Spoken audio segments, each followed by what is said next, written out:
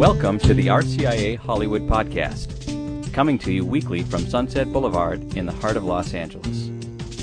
RCIA Hollywood is a program designed particularly for artists who have an interest in exploring the Catholic faith in a systematic way, with the possibility of being fully admitted into the church during the Easter season.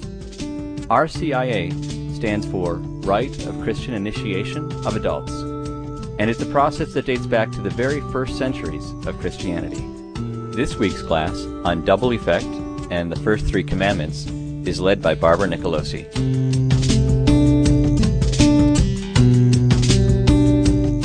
We're studying this week the first three commandments we're going to talk about, and so these focus on our relationship with God particularly. So I guess it's appropriate to take a moment and start, place ourselves in God's presence, and then maybe let's just exhale for a couple minutes and stop. And if I asked you, there's only one question in spiritual direction when you go for spiritual. There's only really one question, and that is, what is God saying to you today? What is God saying to you today? So I'm going to start with that, and then we'll just take a couple moments. And in the context of "I am the Lord your God, you will have no other gods before me," what is God saying to us each? So let's take a moment and place ourselves in the presence of God, and in all the noisy traffic on Sunset Boulevard. In the name of the Father, and of the Son, and of the Holy Spirit. Amen. Heavenly Father, thank you for bringing us together here. We thank you that we can take this time now to study your law together, to wonder at it. I'm going to take a moment now and each of us in the quiet of our hearts speak to you. What is it that you have said to us this week, today? What is it that you are saying to us today?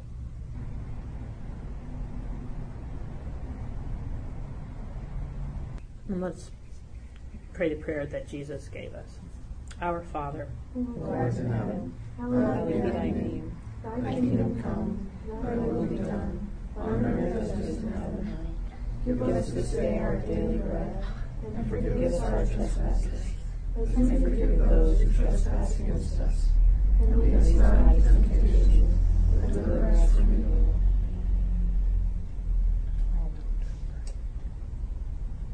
Anybody want to share, if it's not too private, anything that God's saying to them today?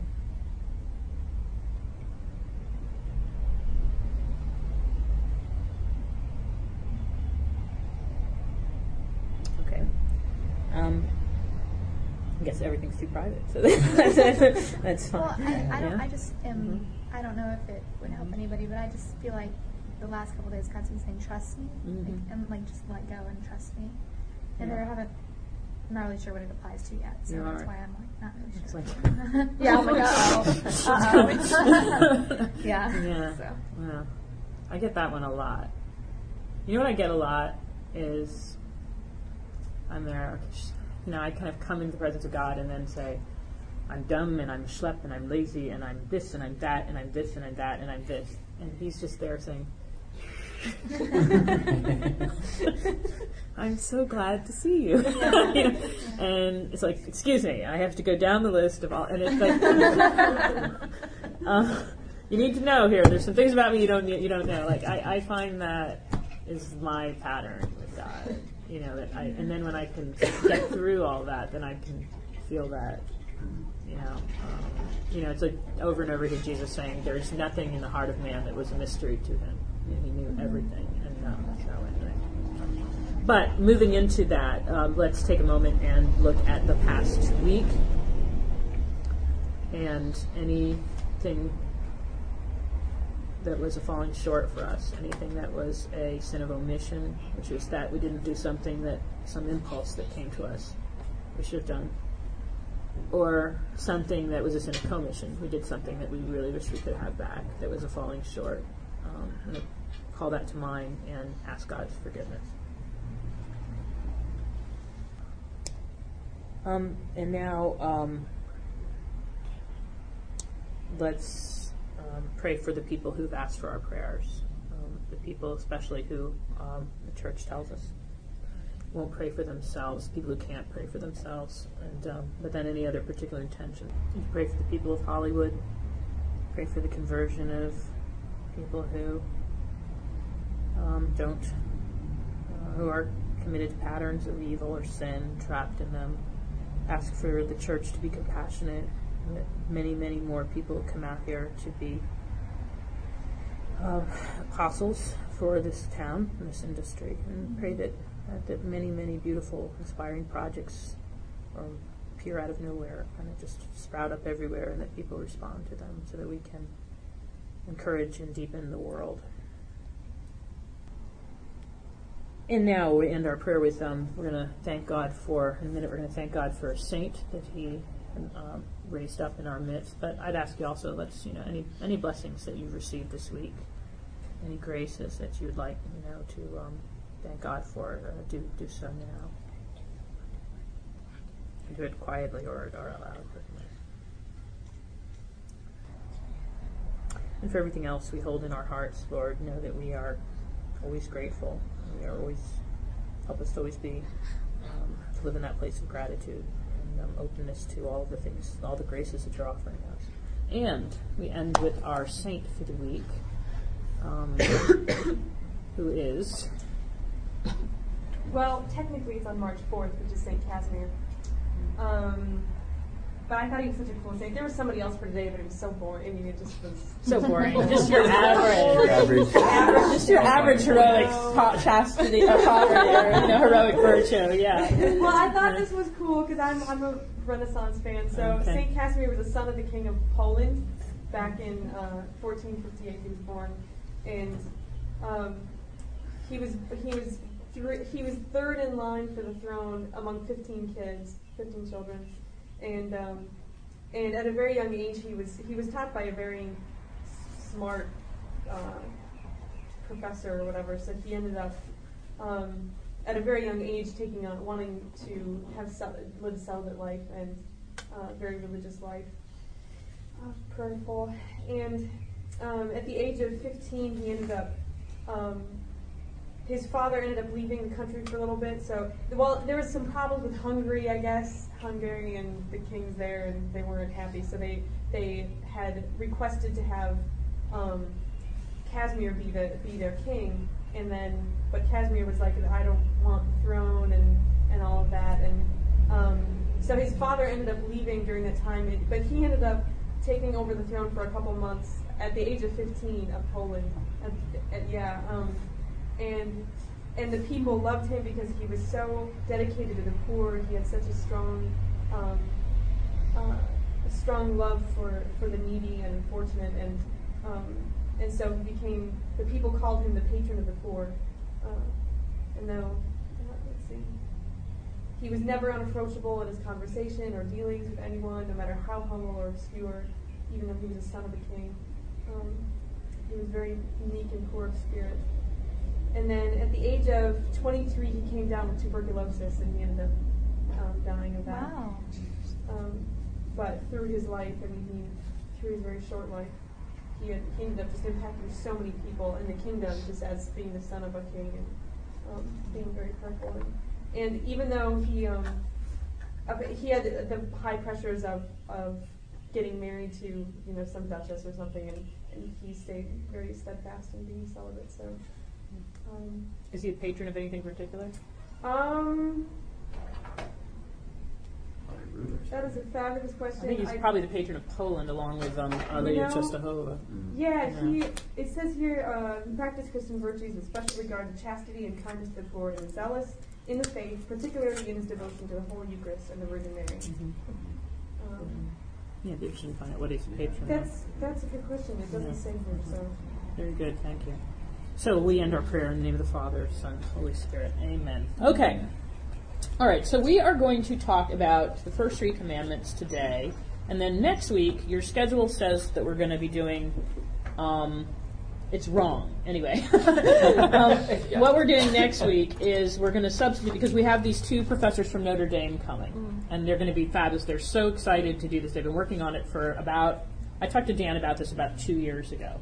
And he said to me, how can we help your work? Because I had said that there was a need for scholars and thinkers of the church to come up with a theology and a philosophy and an ethics for entertainment and the arts. And I said, it has to be communicable to the creative people. It can't be that because I met him, I went to a conference at Notre Dame called Epiphanies of Beauty, and it was all scholars, and they basically come in with their 10-page paper and put it down, and as Kierkegaard's a la croix point is that in 1838, like this, and I was like, this is ridiculous. It's completely inaccessible for creative people. It was nothing but an exercise in scholars kind of one-upping each other, and I'm sure beautiful work, but who cares? Nobody's going to ever read it except other scholars, and it's never going to filter down. So I came out of that raving, and Dan met me in the hallway, and I was like, no, this is not what we need. So he really took it seriously, and I remember sitting in a park bench in front of the Golden Dome at Notre Dame, telling him what ranting, and he was like, well, okay, maybe we can, and his father, he has a very interesting story, because his father, Ralph McInerney, wrote the Father Dowling series that Ron Austin made into a television show and aired for about a couple seasons. So Ralph and Dan grew up with connections to the business. So Dan has a very, he has a very good understanding and care for his association with Hollywood has not been negative, whereas a lot of other Catholic conservative people have. So he's going to teach next week with his friend. They've put together this thing. And we'll see how it goes. Is that in the afternoon? He's going to teach in the morning. And what exactly they taught? Do you know what they're talking about in the morning? He has said it's going to overlap a little bit in the topic of the afternoon, but it's going to relate to the commandments as much as it can. Okay. Moral life and the moral life, transformation of culture, sure. the arts. And then in the afternoon, then plan to have lunch here if you are able to. And then in the afternoon, they're doing a thing just on being in the entertainment industry from a Catholic perspective. And Catholic view of cinema, etc. So if you can come all day, great. If you can only come part, but it would be lovely. I think it's going to be a great day. Okay, and so we're switching. Then we had a class further on that was on the spirituality of Hollywood on April 19th. That's the class that Dan is taking, kind of. So we're going to move the class from next week, which is Catholic social teaching, bioethics, and the life issues, is going to be moved now to April 19th. Okay. Is there any reading they need to do? For next week, no. I mean, The Letter to Artists. If you can read The Letter to Artists by John Paul II. I'll send a link to you because it's online. Yeah, online. And try and read it a couple times because he's not easy to read, but he has beautiful, beautiful concepts. All right. Okay, so we're going to talk about the first 3 commandments, but I'm going to also give you double effect today. And in so doing, resolve all of your moral dilemmas forever. Right. Double effect? Double effect. This is the Catholic Church's secret gem of ethics. And, I say this as somebody who, I took 2 classes in ethics at Fuller towards a PhD and dropped out because I realized that they didn't have an ethical framework the way the Catholic Church does. They kept trying to find a Bible quote for every ethical situation that then they could say, and I actually heard him find a Bible quote that he then said, see, this is why you shouldn't speed, on the freeway. And I was like, what? Man, do not go too far for yourself or too fast on the mountains or something like. And I was like, what? Because I could have translated that same quote 18 other ways. And so I raised my hand and I said, why do you have to find a Bible quote for everything? And he goes, because we're a biblical people. I'm like, well, I'm biblical too, but I got a brain. And I can reason things through from first principles. So the Catholic Church's idea of ethics begins from first principles. We call first principles. So you have to kind of get back to what things are always going to be objectively evil, or objectively good. That there are some actions that are always, for example, objectively good, like gratitude. In itself, to be grateful. Even if you're screwed up and you don't even you shouldn't be grateful for that thing that somebody did for you. You're kind of messed up and you're grateful somebody hit you across the face. the act of gratitude is still good. Like the motive in us to say, you did something for me and I'm responding with gratitude. So gratitude is objectively good. It's always something, so never, this is another little segue, never resist the impulse to say thank you, because it's an objectively good act. All right. In the same way, you can identify some very solid objectively good acts. Acts of humility, acts of mercy, acts of compassion, acts of love. These things are always going to be good. When we say objectively good, that means that apart from the circumstances, apart from the moment, through all of the ages, any human being down through human history would acknowledge that this is a good. It would make sense to them because of what they are, what they're made of. Okay. In the same way, we believe that there's objectively evil acts, things that are never going to be okay. And so we can go through the list of them. One of the things we're going to be talking about a little bit as we go ahead is what are these objectively evil acts. And this was like, for example, it's hard to find actually a lot of them, because if I said to you, is sticking a knife in someone an objectively evil act? What do you think? He said he got that one right away. Not for a surgeon. Not for a doctor. So sticking a knife in somebody is not an objectively evil act. What makes it evil is the intention. But, for example, an objectively evil act would be blasphemy. To take the name of the Lord, and to willfully, as Jesus says, the sin against the Holy Spirit cannot be forgiven. The sin against the Holy Spirit is the one that cannot be forgiven. And he says that right after they have called him Beelzebub. So he cures a man. They say it's by Satan that you did that. And Jesus says every sin will be forgiven men except the sin against the Holy Spirit. So in other words, they saw an objectively beautiful, good act, a healing. They imputed it to Satan.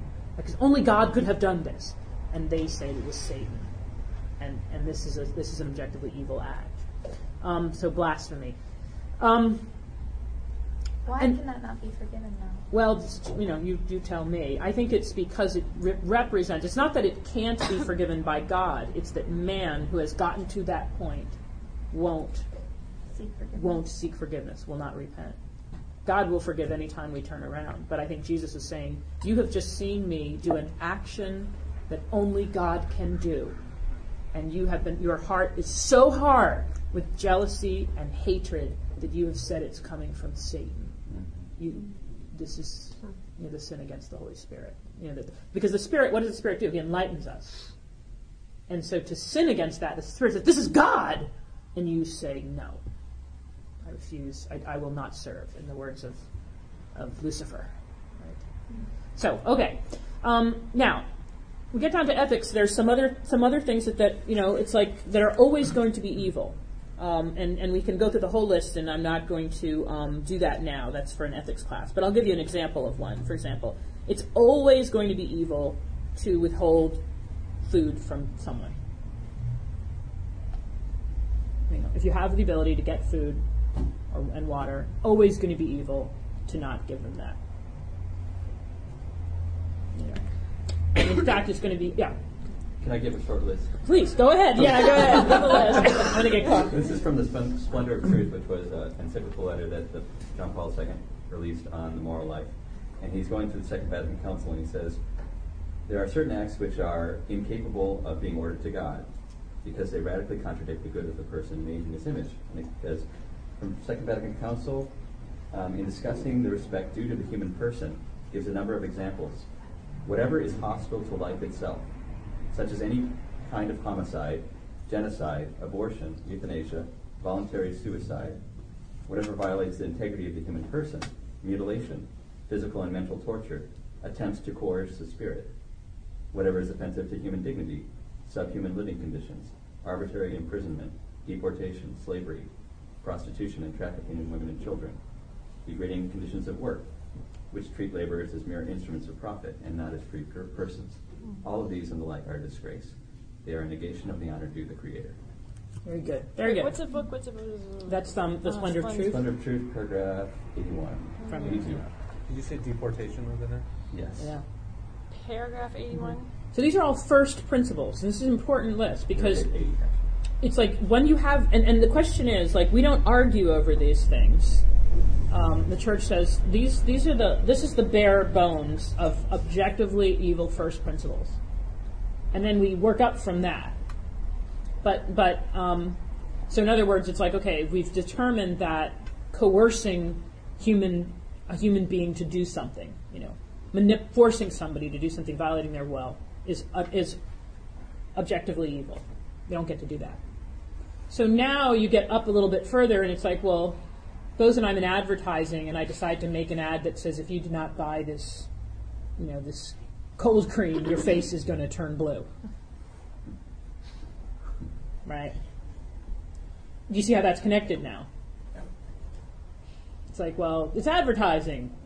It's a game. This is what we do. Everybody does it. And you go, ding, ding, ding, ding, ding, ding, ding, ding. First principle. You're not allowed to coerce. And so this is how you work your way up. But this need to kind of establish first principles is where we're going. Okay, now, double effect. Double effect was basically developed by St. Thomas. I think he's the first one who who laid it all out. This is the way that we evaluate complex moral questions. But the first thing you always have to do is get to the first principles in any kind of a situation. Figure out what the first principles are. And I'm talking about when you have a very complicated moral dilemma. And we're going to use the one for just war. There you go. Okay. We could also use what was it you were asking me about? Capital punishment. But let's start with just war. Okay. Because this was very much in the news when George Bush invaded Iraq. I don't know if you remember, when the Iraq War started, a whole bunch of Catholic theologians came out and said this violates double effect. And there was this whole other people who were like, what the hell is double effect? But it's such an established principle that, and it really shook me up because I had supported the war because I was so, let's just take the battleground out of the streets of Manhattan and put it in the desert somewhere. Let's have them all go there and fight it out with our Marines, not our civilians. So that's all I cared about. But it bothered me tremendously that a lot of Catholic theologians and scholars, including the Pope, said that this is a problem. It doesn't follow Catholic ethics. So, okay. What is double effect? Here's the basic question is, do the ends ever justify the means? So when I say do the ends justify the means, and you hear that expression all the time, what does that mean to you? What are people asking there, really? What's the root of that question? What do they really want to say? What are they really asking to do?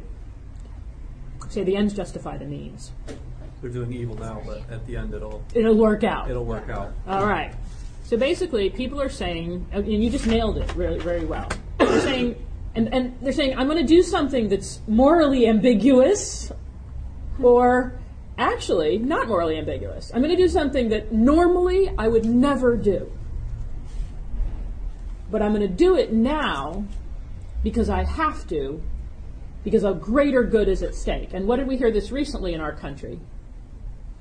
Very controversial, again, the Bush administration. Torture. Right? Mm-hmm. Sorry, what were you going to say? Stem cell research. Stem cell research is another great one. Absolutely. Stem cell research is like, normally we wouldn't take embryos, breed them in labs, suck out their cells, crush their heads and suck out their cells. Normally we wouldn't, but to solve cancer or Parkinson's or, any of these diseases, we're going to do it. And it's regrettable. I wouldn't walk down the street and just do it to any old infant. But let's face it, Parkinson's is very bad. And as Michael Fox said in his many ads, if there's anything we can do to stop suffering, we should do it. And there's the question. That's a perfect double effect setup. If there's anything we can do to stop suffering, we should do it. So the first thing, double effect comes in play when you have this compulsion to do something that's morally problematic. And yet you can see that it's going to reap, you think it's going to reap a potential good. Mm-hmm. And it might. Okay. All right. So here's what the church says. The principle is what ever justifies the means. The answer to the question, what end ever justifies the means, evil means? The answer is none. None. All right. So the Catholic Church is going to plant its flag in, you are never allowed to commit an evil to bring about a good. You're never allowed to commit an evil to bring about a good. You're saying that, though, from a standpoint of when the means is evil, correct? Yes, this is where we're heading. Okay. Right, okay. Because obviously there's some times where you say the end justifies the means, and it's not necessarily bad. I know as a rule of thumb that's usually what we're implying. Exactly, yes. You're talking about from the evil standpoint. I'm talking about objective, from the principle is, the first principle is, you are not allowed to commit an evil to bring about a good. Right.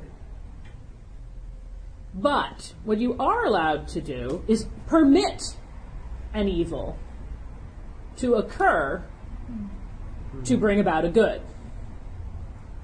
You are allowed to you're allowed to make an action that will set a chain of events going that will allow an evil to occur so that a greater good might result. Let's give some examples of that. So let me give you one right away that is, before we get to that, I'll give you one right away that's an example of the kind of the classic case example of something that would not be permitted. There's always the case of where we have a little child here. I don't know if she's tuning in, but here we go. World War II, the case of the women in the death camps who the Nazis said, if you sleep with us, we will give you food. Or if you sleep with us, we will keep this person from dying. Keep your husband alive on the other side. You just sleep with me. And that's a classic example of something that would not be permitted. It's like you're going to commit adultery to save a life, your own or someone else's. It's wrong. Can't do it. This is a different question from culpability, by the way. I'm not saying that those women are going to hell, because culpability is how much moral responsibility do they have. The church would say very little. Very, very little. Because they're in such diminished responsibility right now by all of the factors of their imprisonment and the situation in the hell, and nothing has prepared anybody to be in Auschwitz, starving to death and having your husband, almost die. So the church is saying, we're not saying they are culpable, but we're saying the act of adultery is always wrong, and you cannot commit adultery to bring about a good. All right? All right. But how about something like a nuclear weapon, or just war? Let's go to just war, okay? Because nuclear weapons gets very problematic. But okay, just war. You're going to attack Baghdad to kill the Republican Guard, to stop Al-Qaeda. Now, bombing cities is evil, right? Turning your soldiers into death merchants is a very evil act. Giving someone an order to kill other people is an evil act, I think. Right? Yeah. It is, except in that framework it is. It's not if you're giving them an order to defend other human beings. Now it's a moral act. So if you see the military as these people are here to protect those who cannot protect themselves, us, and I'm commanding them to do what they must to stop an aggressor. Now the military's fine. But it's still, believe me, if part of that is, and I know they will have to kill people, now it becomes very serious, right? So the church says, okay, there's 4 conditions in which it is okay to allow an evil to occur alongside a greater good. And I was going to give examples. One is, for example, here's probably the big controversial one. A woman is pregnant with a baby and finds out she has a life-threatening condition. We had one in my family not long. It wasn't life-threatening, but it could have been in another family. My sister was discovered, after she was discovered to be pregnant, that she had a very bad heart problem. And the doctor said, well, just to let you know, your you're putting a tremendous strain on your heart by seeing this pregnancy through. And so that's why you put her on full bed rest, for the next 4.5 months. Okay. Now,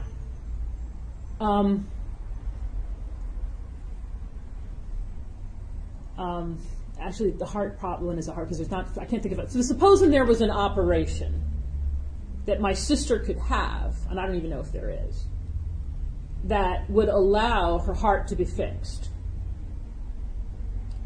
And the doctors would say, unfortunately, when we do this operation, your baby will die. Does my sister have the ability, have the moral right to pull the trigger and say, go ahead, I'm going to live? What do you think? Okay, so they're going to do the operation to fix the heart. Is it an emergency operation? Like it has to be done? They're going to do it. My sisters. Let's make it as easy. Let's make it as clear a case as possible. All right. Yeah. That there is a very strong certainty that if she continues with the pregnancy, her heart will go out, and they'll both die. All right. Perhaps. There's a very strong certainty anyway that her heart's going to give out. We're going to do an operation to fix her heart. The baby will die, probably, while that operation to fix the heart is going on. Is it moral for her to say, fix the heart? Well, what do you think? You got a yes over here? Yeah. Why do you say yes? Because Because it is. because Your intention is not. Her Because- intention is not to kill. yeah, I mean you want to. I mean, her life came first. She needs to Her life protect- came first? She needs to protect herself. Because you know what? My life came first before yours. Does that mean that mine's better than yours? No. Okay. But But if she's going to die, then both of them are going to die. Yeah, it's Right, like you either wanna one or both of them is You're on the right track, but you're just not arguing it very well. No. Yeah. So stick with your because. Yeah. Because both of them have the likelihood of dying, and Okay. it's the baby will probably die no matter what. Mm-hmm. And they're not Either intending to make option. you die. It's not what you intend to do. Very good, but you're giving it away. You know the answer. I'll play devil's advocate with that one. Let me give you a different case that's related. Supposing the doctor said you're going to die if you carry this baby to term. So we're going to abort the baby so that the stress on your heart, will be relieved. Is that okay? Say it again, the first part, what? Okay. The first part, we're going to have an operation to fix your heart, and the baby's going to die during that operation. Second part, we're going to have an abortion to relieve the stress on your heart. And, the baby will die. So in both cases, the baby dies. No, because you're committing that evil. Excellent. So the first case, you're allowing. You're allowing the evil to happen. possibly Allowing evil to happen. You're not willing the evil. You're not willing the evil. You're doing the good thing in terms of the heart surgery, Yes. and it's allowing the baby to die versus the baby dies aborting the baby. alongside. Yeah. It's the same thing as we're going to attack Baghdad. We're going to kill 25,000 Al-Qaeda, and 3,000 civilians might die. Do we do it? In war. That's the dilemma of war. Now, it's true that the act is still evil, and your intention can't make it a good act, but it wasn't, you weren't aiming. You're not aiming for the civilians. Right. But You're but not, is like, it the difference with that, there's just a one second. possibility In that- World War II, during the Blitz, Hitler deliberately bombed the civilians of England to break the spirit of the British people.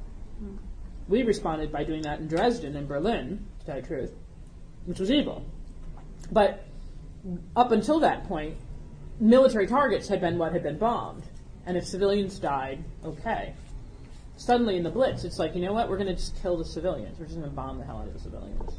So you're saying it's okay to bomb the military but not the civilians? And if the civilians die, see, they're not your target. You're not trying to kill innocent people. You're trying to kill military targets. Okay. And along the time of killing the military targets, civilians die. So what's your moral bullseye? Well, there's a possibility. There's a possibility in either case, like with the baby or that they may live. Yes. I mean, exactly. That's up to God. It is up to God. Yeah. Yeah, a miracle could happen. The doctor could be wrong. Right. And in that operation, to save your heart, the baby doesn't die. But how does Whereas, I say purposely, I know these are strong words, purposely trying to bomb the military and killing those people, how is that okay when you say civilians might die, but when you're attacking military people, why is that okay? That to kill military people? Yeah, why? Because the state has a relationship to its citizens, which is in loco parentis, which is the Latin meaning they stand in the place of parents, the state. So in the same way that if you had a child, or let's take your wife. If someone comes at your wife, where are you taking her? Right, I know. Someone take my wife, please. Right, someone comes at her with a club, and there's a club on the ground. You have a moral obligation to pick that club up and defend your wife. Right. More than Clayton does. If he does, it's heroic. If you do it, it's just you showing up as husband. Right. Yeah, right? Because your relationship to Jennifer is that you have assumed this responsibility for her. With children, even more so. The parents have a responsibility to protect their children. The state has a parental relationship with its citizens, such that if someone's coming at us and attacking our citizens, the state has the right to defend the citizenry. And if the defense of the citizenry involves going over to Iraq and jerking the nuclear weapons out of the hands of the people who have demonstrated that they might drop them on New York, that becomes allowed. But if in going over and jerking the nuclear weapons out of the hands of these people who have them, 2,000 people who are just showing up at the market that day die,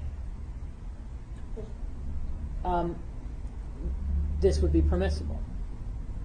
So when you said earlier about the defensive and defending, that could mean offensive as well, but it's starting from the defensive. It's not like we have to sit back and wait for them to come, and when they come, we'll defend and shoot down their plane. It's in defense, we might have to go and there. This was George Bush's argument, actually, about the war, and he pushed it too far. But anybody remember the name of the concept that he asserted? In response to people saying we can't go to Iraq and just take out Saddam because he might be... Is it the preemptive... Very good. Whatever. Preemptive war. Where he said, this is not an aggressive war, because aggressive war is always wrong, according to the church. You're only allowed to fight defensively. And you're allowed to fight defensively, like I said, you have to go to Berlin to stop Hitler. So if somebody goes to their house and beats up Jen and then goes away and says, I'm going to come back and kill her tomorrow, it would be okay for Ryan to go kill him first. Yeah. Absolutely. This is basically defense of the citizenry. So a defense of your family. So the idea of fighting overseas is always about that. We're going to stop. We have to go and take these weapons away from these people. We have to go and alleviate this threat against us. So it's defensive. Okay.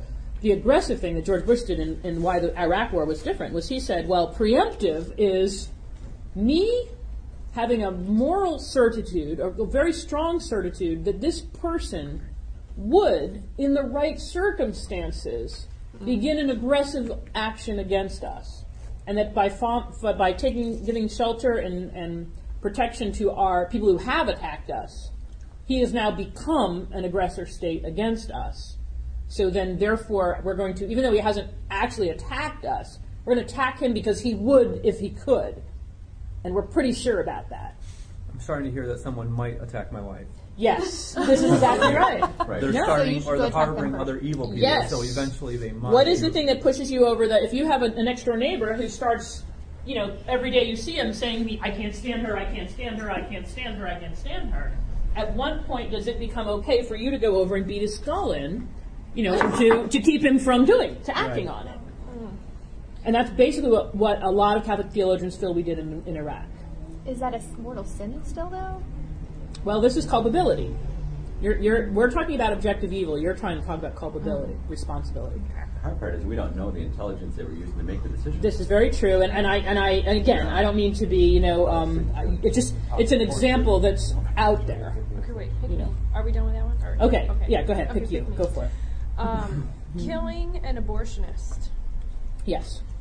Because they are going in day after day, killing the unborn. Okay, somebody see your way through that. But here's a great example. It's a great example, and now we're going to go through the 4 principles of double effect. Oh, right. Okay. So the church says, when is it allowed to commit an evil to bring about a good? And the answer is never. Okay. When is it okay to permit an evil to occur alongside a good or neutral action? So you're going to make a good or neutral action morally. And when you do that thing, this evil is going to be tricked off. It's going to set it off. It's going to happen. Can you rephrase that? Okay. When is it okay to commit an action that in itself is neutral? Okay. Or good, but is going to cause or permit, not cause, it's going to permit an evil to occur. Example. That's what we're going for right now. So the example in the sorry. So the example on the table is this man goes to work every day and kills babies. And I have the obligation to stop him because I have as a citizen of the state, and in loco parentis relationship, especially as a Christian, to every defenseless person. And even though Tim has a more serious responsibility to save her, I would also have one. Or take her to the bathroom. There you go. Right? Right when I'm trying to do. Yeah, right? Okay. So here's the thing. The church says the first thing is you can do this. You can allow the evil to occur if, A,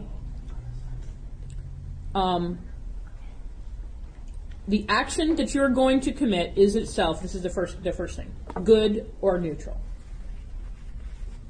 So that's the first thing you have to be clear about. Okay. Good or neutral. So right away now, looking okay, right, it's not good. All right, to kill. We have now solved the first problem of the abortionist. Okay. Because on the first thing right off the bat, no, I can't kill without the power of the sword. You don't have the power of the sword. The state retains the power of the sword in certain cases, right? That is, my brother-in-law's a cop. He has the power of the sword. He has a license to kill.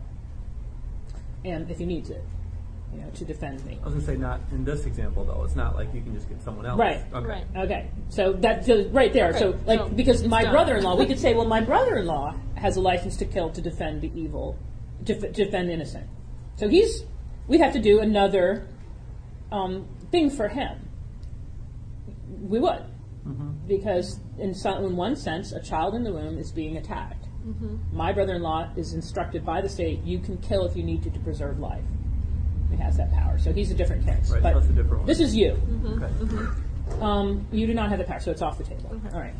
But then it's like, well, how do we... But that means you can't then shrug and say, okay, well, I guess I can just let him go off every day to work.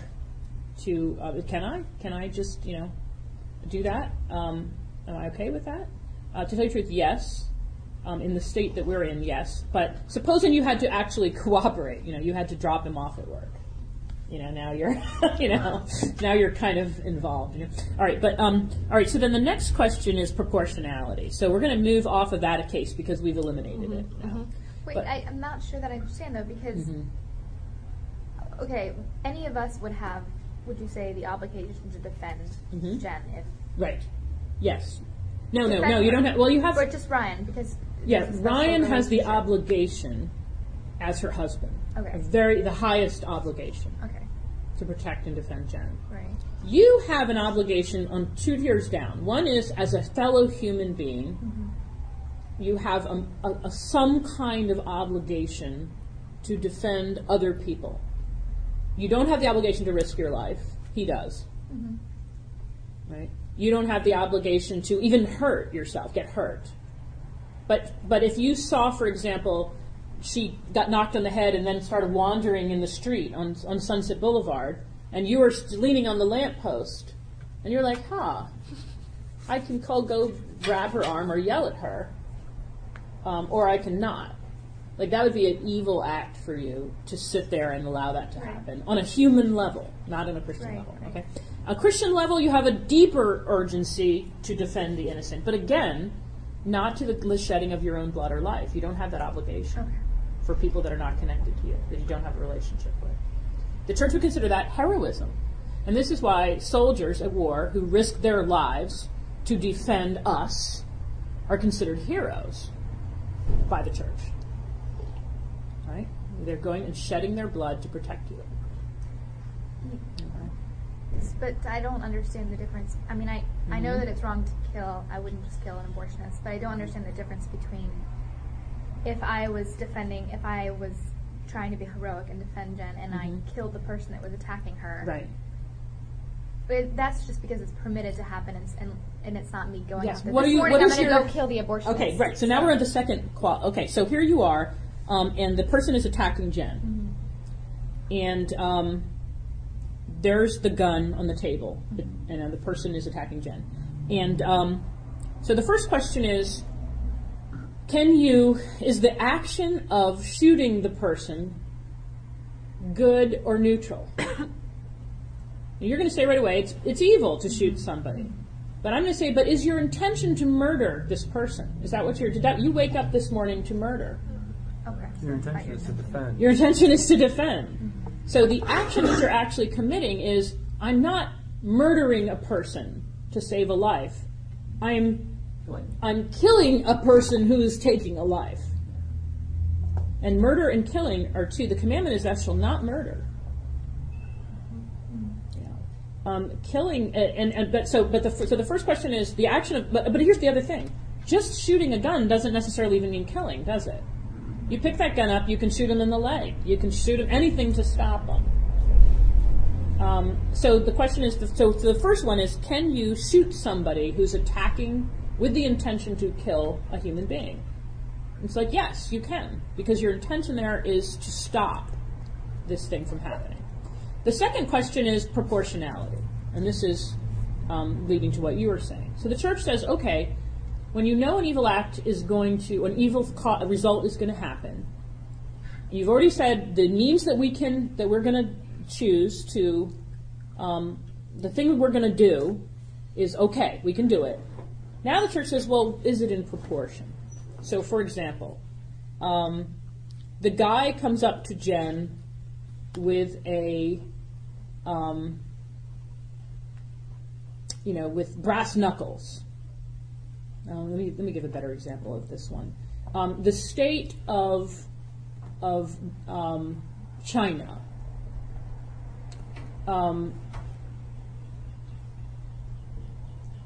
drops bombs on Taiwan. Drops some bombs on Taiwan. This is a possible scenario. And we respond with 20,000 nuclear weapons at the Chinese mainland. We stopped. We defended Taiwan, right? Our action was not to attack China. Our action was to defend Taiwan. We nuked them back to the Stone Age, and 1 billion people died. The church would say, there's no proportion there. You cannot do it. So what the proportion rule in double effect is, you are only allowed to commit an action. You're only allowed to allow an evil action to occur that would be in proportion to the good that is going to come about. Yeah, that makes sense.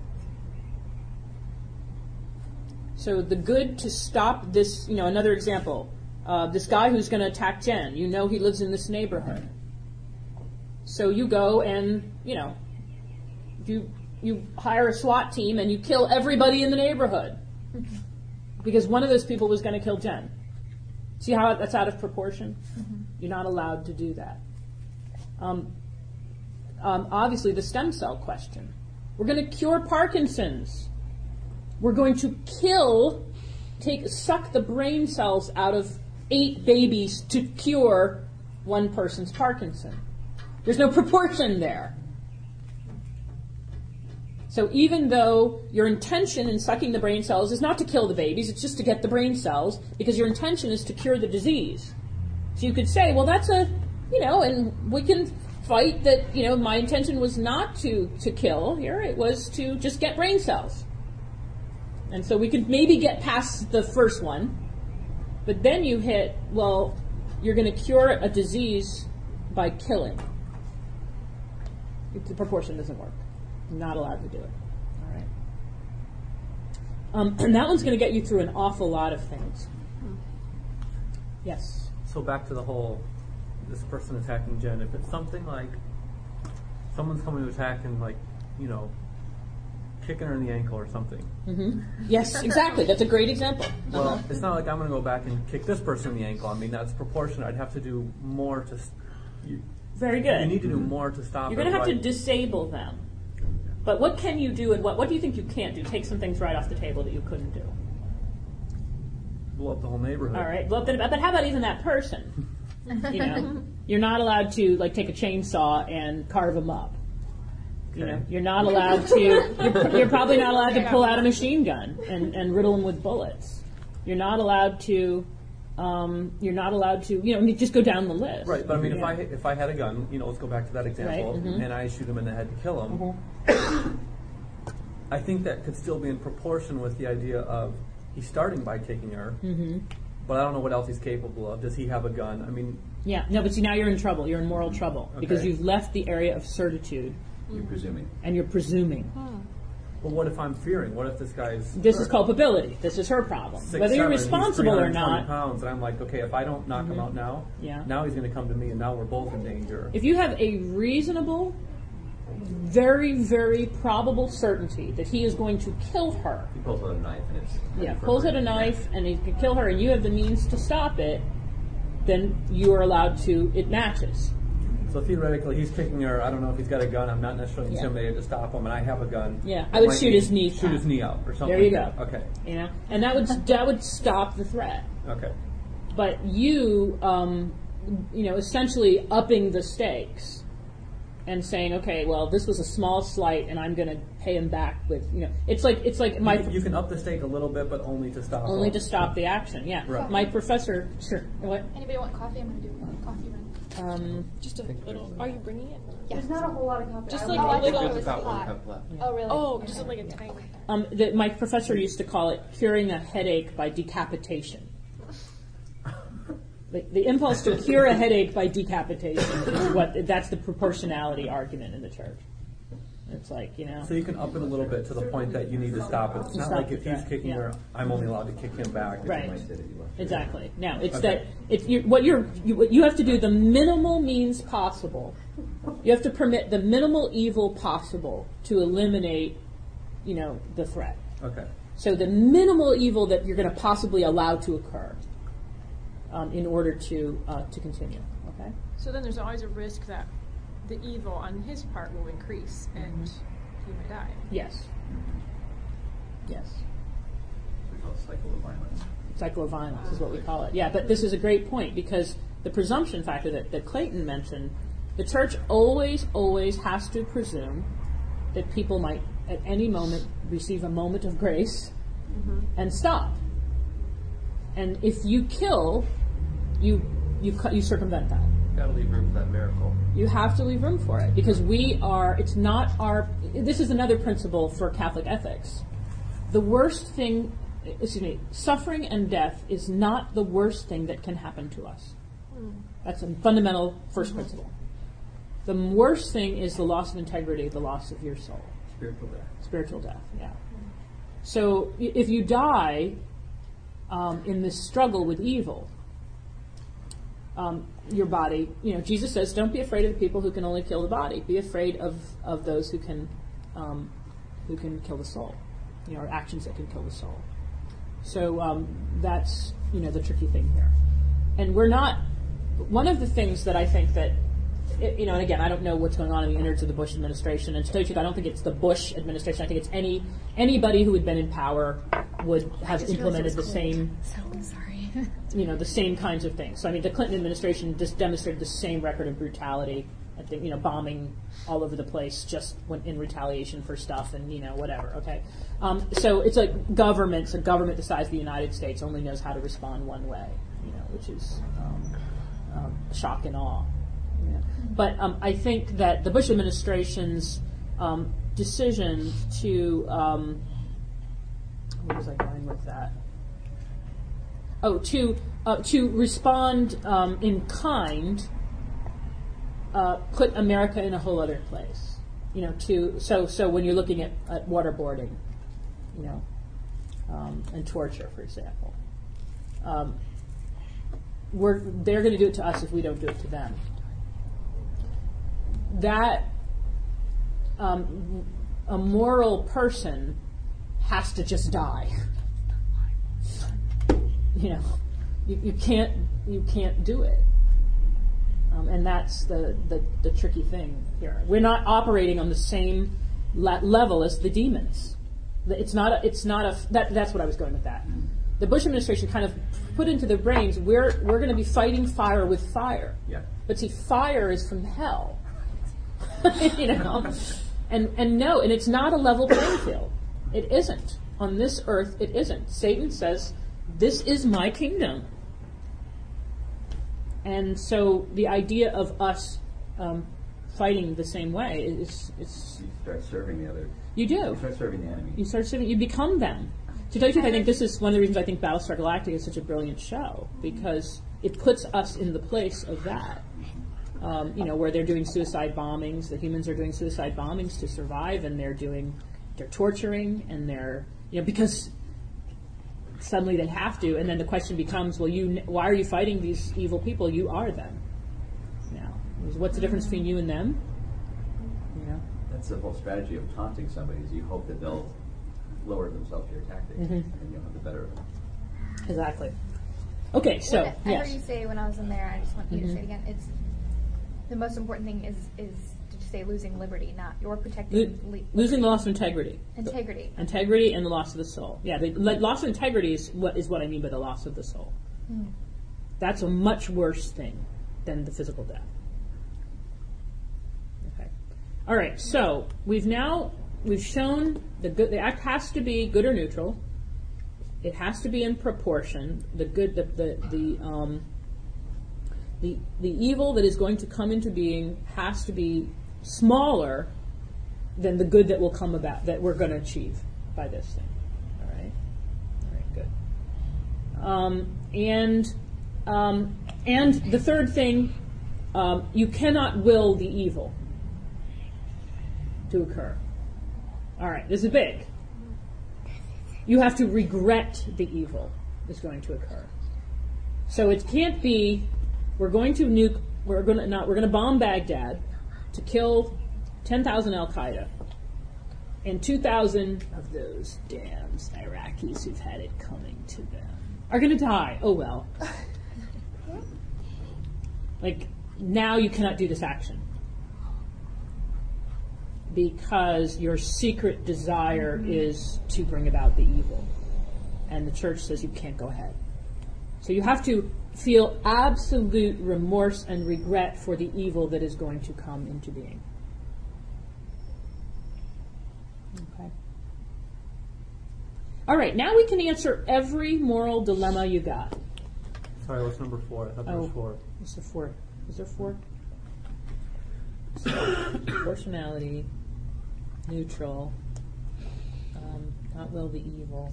If it comes to me, I thought there was 4. But if it did you remember the 4th? No. Yeah. Okay. Well, those 3, let's go. And if it comes to me, we will. Basically, we're good with those 3. I thought it was you were never allowed to commit an evil to bring about a to bring about a good. I mean, that's probably the first of the 4. Umbrella. That's the umbrella principle, right? Okay. So now we've got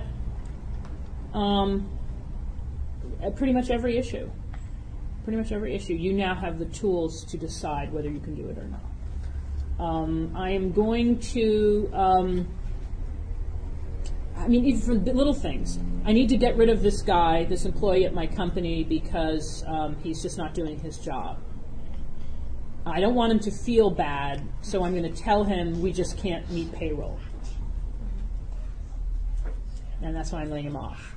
Can we do it? Double effect. Mm-hmm. Why not?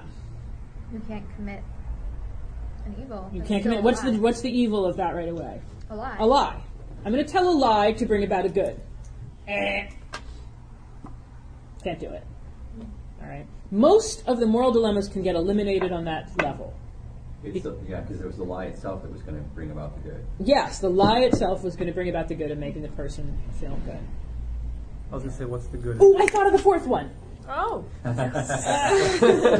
Okay, thank you. It's what he just said. The fourth principle is the evil that occurs, and we said this already, but I'm just thinking, cannot occur directly as a result of your action, but indirectly. It can only occur indirectly.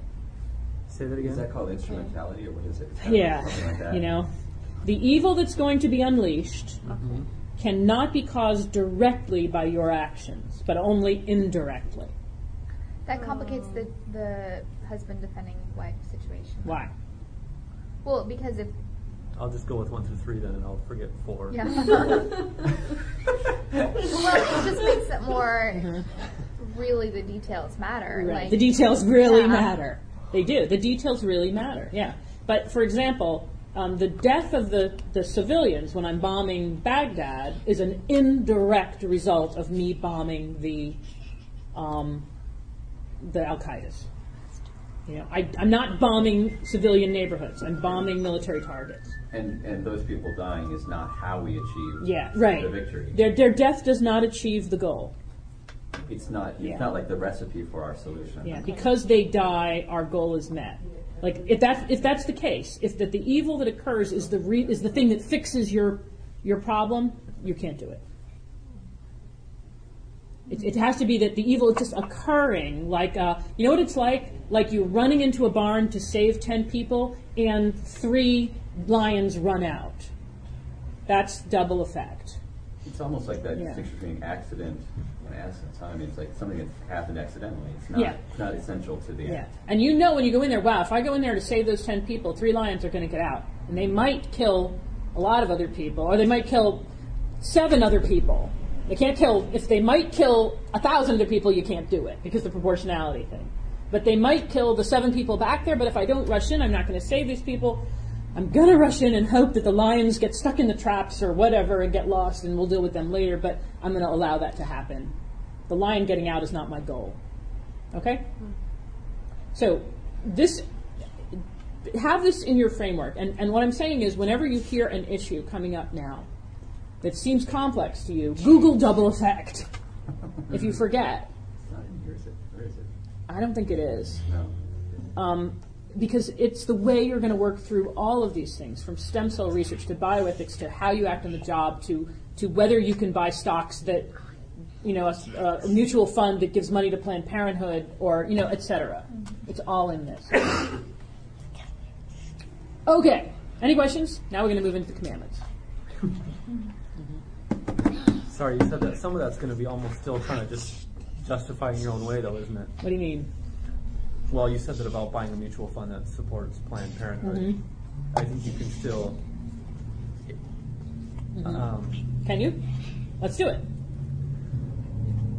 Because of the ambiguity of some of the criteria? Yeah, I'm saying you can kind of justify and say, well, that wasn't my plan to support them to do Exactly. Planned Parenthood, where someone else might say, yes, but now you know it and you have to do it. I mean, I still think there's some. Well, this is a great question. Supposing this mutual fund has 80% of its money going to St. Jude's Children's Hospital, and another 5% going for crisis pregnancy centers, and 2% goes to Planned Parenthood.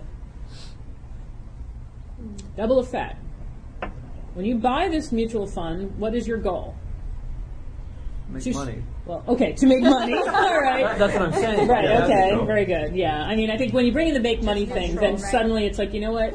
I'm not going to give a nickel to Planned Parenthood. But let me just say this. Supposing you were trying to support St. Jude's and the Crisis Pregnancy Center. That's your goal. But in so doing, some 2% of your money is going to go to Planned Parenthood. The proportionality there is in your favor. Right. Because it's like you're not intending to support Planned Parenthood. Right. You just no other way to support these other things. And you might be able to call and say, I'd like to earmark these funds for this Right. and this thing that you do. That's what I'm saying. It's just there's still a little bit can be a gray area depending on how people want to justify it. This is exactly true. Someone else might take it and say, nope, I can't do it, and it's wrong that you are because it is supporting Planned Parenthood. There's and this is where we get in trouble, frankly, because when you're talking about complicated questions like this, we have to be very careful about saying to other people, it's wrong for you to do this, because you just don't know how they've worked it out right. and what their real intention and goal might be. And it's like, and so, but it's what Genevieve said, the devil is in the details in many of these cases. Right. But if you can go back to first principles, you know, At least you're asking the right questions. You've at least gone through the process, and you've said, and I'm not saying as long as it's okay in your mind, but you know, the whole conscious thing. And so if you've worked through it all and you're comfortable with it, it's much better than just, I just like the mutual fund, so I threw it in there and didn't really give it any thought. You've gone through the thought process to say proportionately, these are the things I really want to support, versus someone else who said, I'm just trying to make some money. And this seems like a good investment. Right. You've kind of gone two different paths and analyzed it. Yeah, and I think that most of the time people just don't even want to think about it. You know, that's the tricky thing. It's like, I don't want to know if my mutual fund is supporting Planned Parenthood because I just don't want to have to deal with that. That's immoral. Yeah. You know, that's different than, okay, I'm going to try to make, this is the only mutual fund that supports this thing that's urgently important. Unfortunately, there's this. I'm going to work on that, but I'm allowed to do it. Right. Okay. So we can go there. We can go quite a bit on in this area. I wanted to teach you that because it's been immensely helpful for me. It's part of, I think, what the church was talking about. We read last week about educating your conscience, getting beyond the ignorance. It's, there's some ignorance where you might not be able to overcome, but you're obligated to overcome what you can. And back to the case of the mother with the child, just so that we're clear. The church says if you have to do that operation to save her life, she has the option to save her life and allow her baby to die. And that is not sin. She's not trying, but she can't abort her baby to live. But if the operation results in the death of the baby, she's allowed to do that. You don't have to opt. We don't hold that at all, and that's a bad rap that people claim about the Catholic Church all the time. It's not true. Now, if she decided to not have the operation so the baby lived, the church would say she's unbelievably heroic. If that's an act of supreme heroism. Now, if that operation required stopping the baby's heart, you couldn't do it, right? Because that would be instrumental in getting the solution. Right. You're in the action of, I'm going to kill the child to save the mother. You cannot do that. But you can save the mother and the baby can die. Okay. Okay, so then in the issue of capital punishment, you're violating the first. Not necessarily. The action. Okay. The action itself. Is capital punishment murder or killing? On the part of the person who actually fulfills these states, the person who's actually driving the needle in the arm, is it murder or killing? Killing. Because the government is ordering. They're acting on behalf of the state, which has the power of the sword. Okay. Proportionality would say... It depends what they've done, I guess. Okay, well, and also, is this the only means to prevent this person from killing? No. There you go. That's where capital punishment founders. Okay. Unless you could demonstrate to me that there is a person who cannot be stopped from killing. Whether he's killing people in jail, whether he's escaped 5 times, he keeps getting out. That becomes the point where the state could make a case. We have tried to restrain this person, and we have been completely unsuccessful. He's brilliant, and he's devious beyond our wildest endeavors. So we have to, the way that we would go and attack an enemy, capital punishment falls under the same principle as just war, that the state has an obligation to protect its citizens. So if you have a person who's killing and cannot be restrained, then you can make a case that if the state has to protect itself by killing them, the only option left. Okay. But the question is, how many times in capital punishment is that the situation? Yeah. Right. Yeah. There can't be that many people. Is sedation, sedation obviously would be okay, right? That becomes... In the case of that. Yeah, well, this is an interesting question. I think, that you'd say, well, that's, I think that if the state has to sedate somebody like they do in mental hospitals or whatever to prevent people from harming themselves or others, then that becomes the question, because sedation is robbing somebody of their autonomy and their freedom. Right. However, that would not be your goal in this case. Your goal would be to stop them from killing. The evil that's going to occur alongside with that is that they're going to have their free will messed with, and they're not going to be able to be a free acting agent, a moral agent anymore. Which is kind of getting that proportionally. There you go. You're doing what you need to stop them without going overboard. And that's a huge area, by the way. To take away someone's moral agency is a huge, huge thing. Yeah. So proportionality-wise, it's like, well, can I give them a drug that makes their legs numb but allows them to still process and choose? That's a better drug.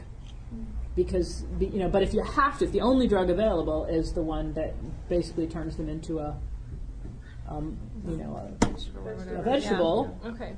Now, this is it's something that has to be proportionally decided. But the question is, the point is, you have the ability now. Clayton has a. This is from the Gospel of Life, which was when the Pope came out and made the statement about capital punishment that caused him to go back and edit the paragraph in the Catechism on a subject. It's paragraph 55, 56 of the Gospel of Life, Evangelium Vitae. It says, legitimate defense can be not only a right, but a great duty for someone responsible for another's life, the common good of the family or of the state. Unfortunately, it happens that the need to render the aggressor incapable of causing harm sometimes involves taking his life.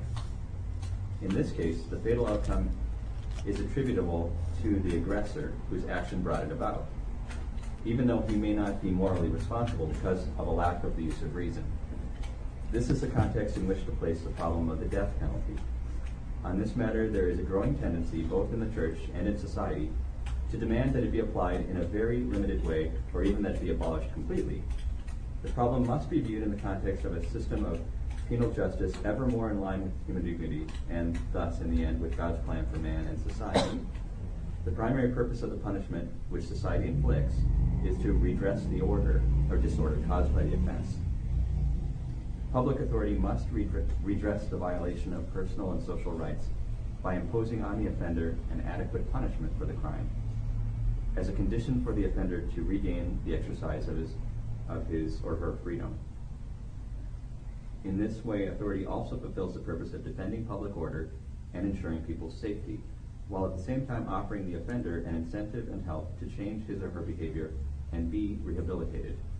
So then he goes on to say, it is clear that for these purposes to be achieved, the nature and extent of the punishment must be carefully evaluated and decided on, and ought not go to the extreme of executing the offender except in cases of absolute necessity. In other words, when it would not be possible otherwise to defend society. Today, however, as a result of steady improvements in the organization of the penal system, such cases are very rare, if not practically non-existent. Yeah. What paragraph? 55 and 56. Yeah. So that's why our inclination is to, as Catholics, after the Pope came out with that, was like, there's really so few instances in which we have to have capital punishment to protect society. And just saving money is not something the Church is going to acknowledge. It's cheaper to kill them than to keep them in jail. Because the presumption with the Church is always going to be, where there's life, there's hope. Where there's life, there's grace. So if you kill someone, you could circumvent, they needed 2 more years to get to this grace. And if you kill them, you cut that off. So we always, always, always want to have the possibility of life extended. As, not, again,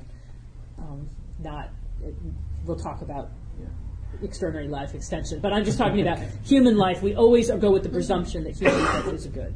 Yeah. So And it'll apply when we get to the commandment about truth. A similar thing applies.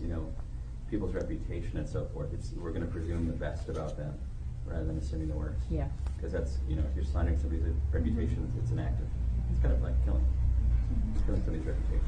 So in voting for someone, for candidate and stuff, because this is all coming up, and my brain is just reeling, but I just don't know who to vote for anymore. What do you do? Totally. Double effect. Yeah. So the question of, okay, well, so there is a possibility that capital punishment could be okay, but 98% of the chances it's not going to be, right? Right. So really, we should be voting for someone who's not, who's anti-capital Well, yeah, I mean, I think you got to be careful though, because you have to I mean, look obviously, at. there's so many other. Yeah, you got to look at every other issue. Exactly. So you kind of got to weigh everything and say, yes, I might be voting for this person because the whole mutual fund thing, 98% of what they support is right, and this 2% is wrong, but this outweighs it. Yeah, Right. this is what the church would tell you, that what you need to do in cases of voting, which is very complicated, you need to make a list of the issues that touch on the moral questions, and then prioritize them, and say, okay, teaching sex ed in school is a serious matter to me. Abortion is very serious. Like, abortion's up there. It's, to me, the issue of our time. It's the slavery of this. So you can kind of come up with all the issues, put a weight on them, factor it up, and boom, it should be. And then you check and say, they agree on this one, they agree on this one, they agree on this one. This one they disagree on. So number 4 is the first one that there's a difference between Hillary and Obama, or McCain and Obama. There's number 4. And number 4 is stem cell research. Well, no, actually they're both on the wrong side of that one. To tell you the truth, McCain is solidly on abortion. He's against abortion. He's wrong on stem cell research. But at least right off the bat, if that's the number 1 issue for you, Hillary and Obama are absolutely committed to Roe versus Wade, the continuation, extension of it, and the appointment of judges who will continue to perpetuate it. On this side, he's against that. So if that's your most important issue, but maybe it's war making, where it's like, what? What if it's your most important issue, but you can sort of predict that there won't probably be more judges being appointed in the next, then you have a good, that becomes a factor.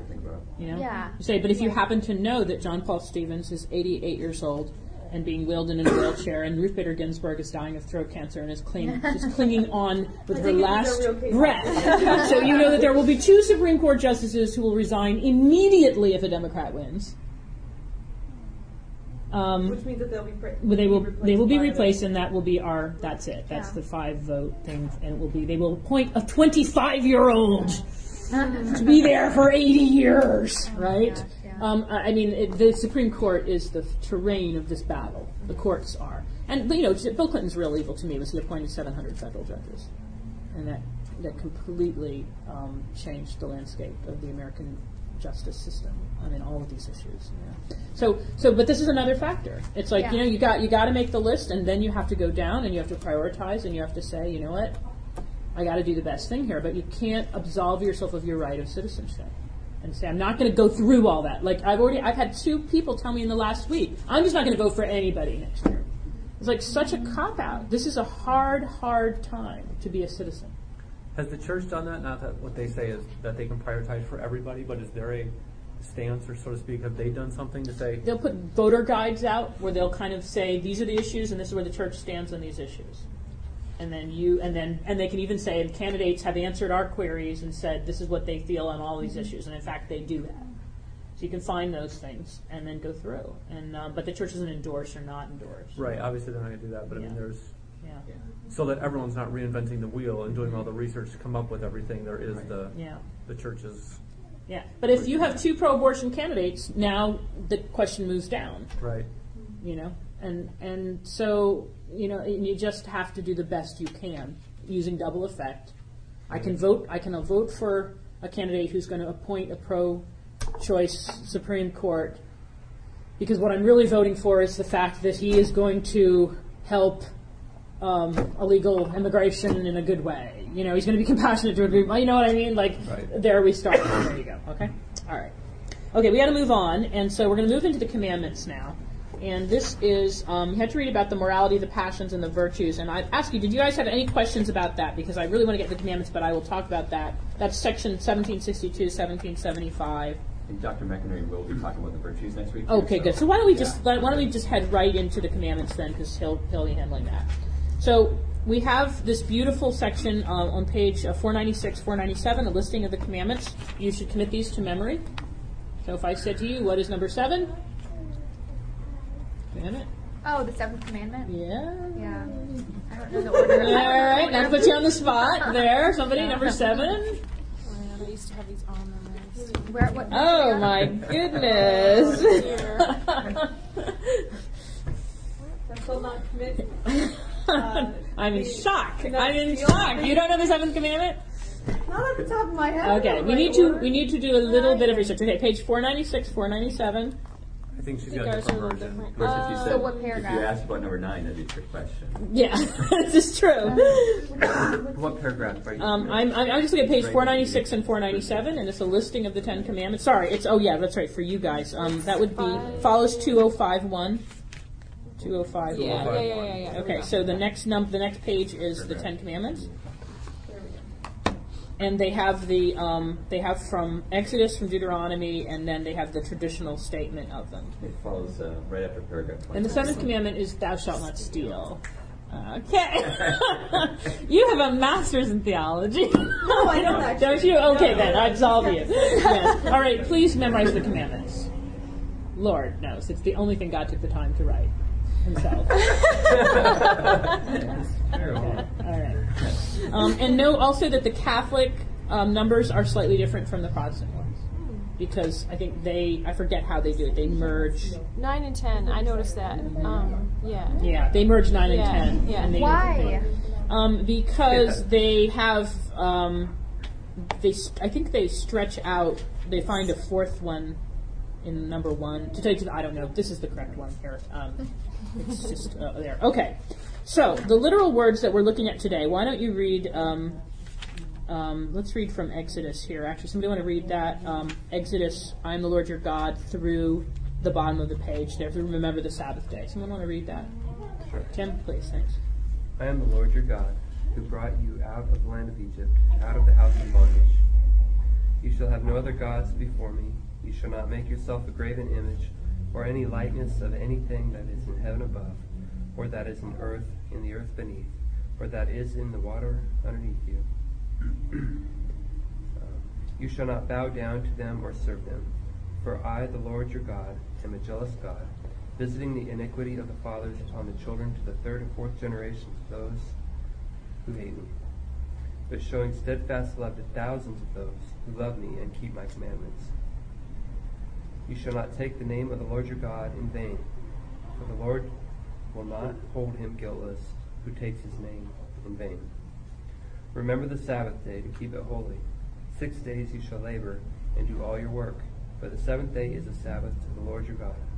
In it you shall not do any work, you or your son or your daughter, your manservant or your maidservant, or your cattle, or the sojourner who is within your gates. For in 6 days the Lord made heaven and earth, the sea, and all that is in them, and rested the 7th day. Therefore the Lord blessed the Sabbath day and hallowed it. Thank you. Now, what does all that mean? The difference between the Catholic Church and the Protestant Church is that the Catholic Church is going to tell you exactly what it means in the Catechism. And the others, I think there's a sense of people kind of figuring out what that means for themselves. When you become a Catholic, the Catholic Church tells you, keeping holy the Sabbath day means you join with other believers and you attend Mass and you listen to the Word of God and you receive the Eucharist. That's part, not all, but that's part of keeping holy the Sabbath day. We're telling you that. And how does the non-Catholic differ? I mean, they will say, hey, I had dinner with a very, very loving, committed evangelical last night who tells me he goes to church once a month.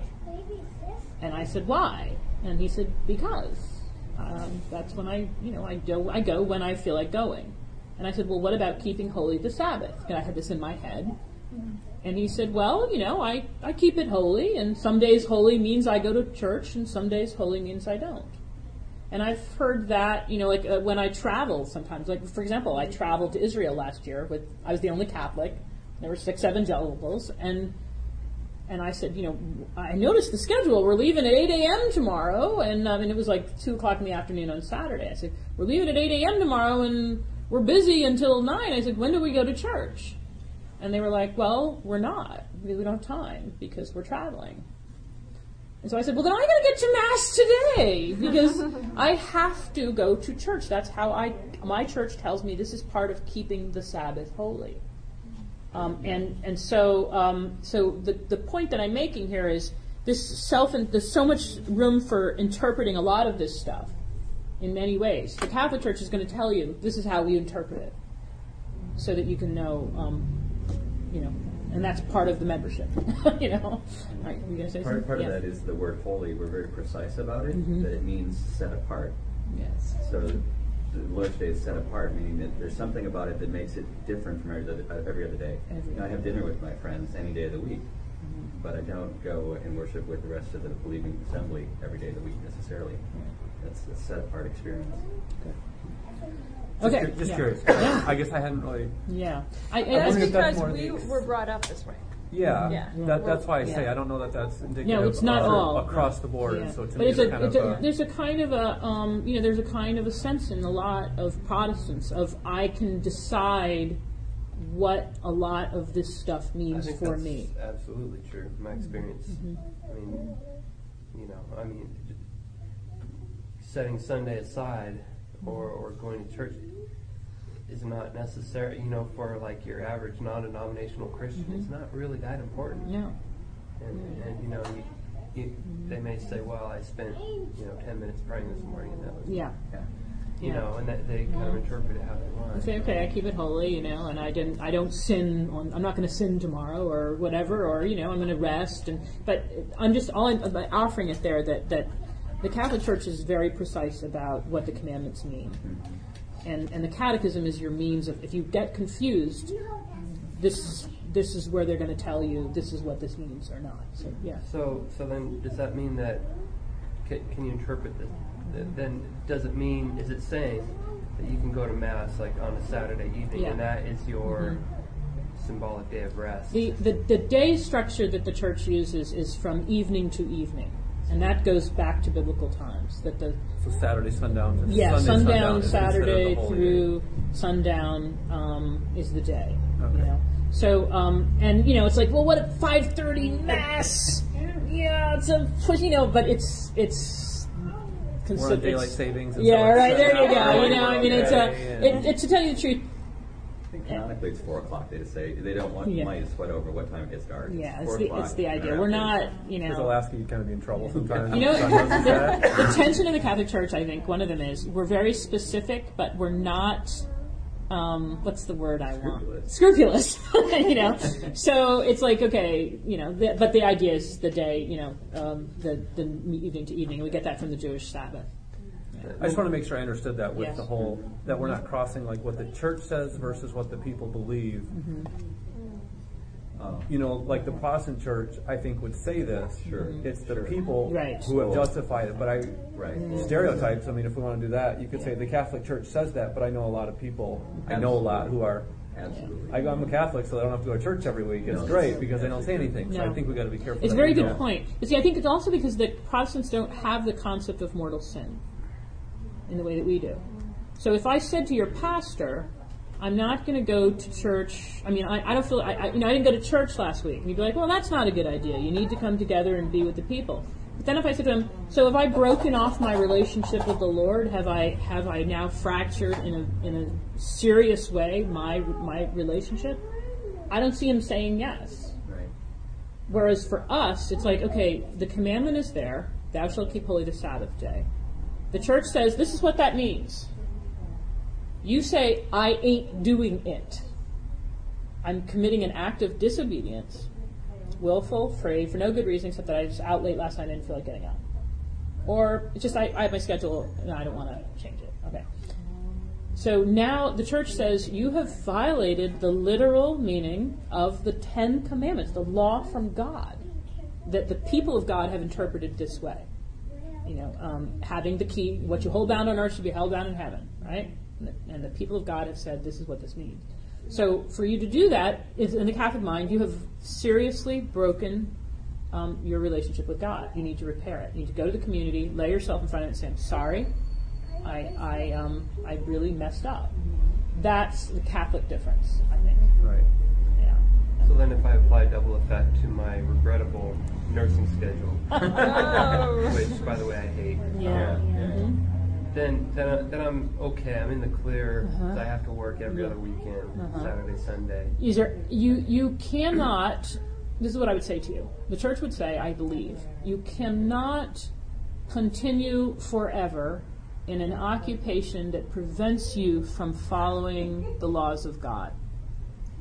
So if you have to get up, go to the 5:30 Mass on Saturday, or the 7 o'clock Sunday, or you have to run out at your lunch. It means you don't get to eat lunch on Sundays when you work because you're going to go to Mass and get back, and that's then you can do it.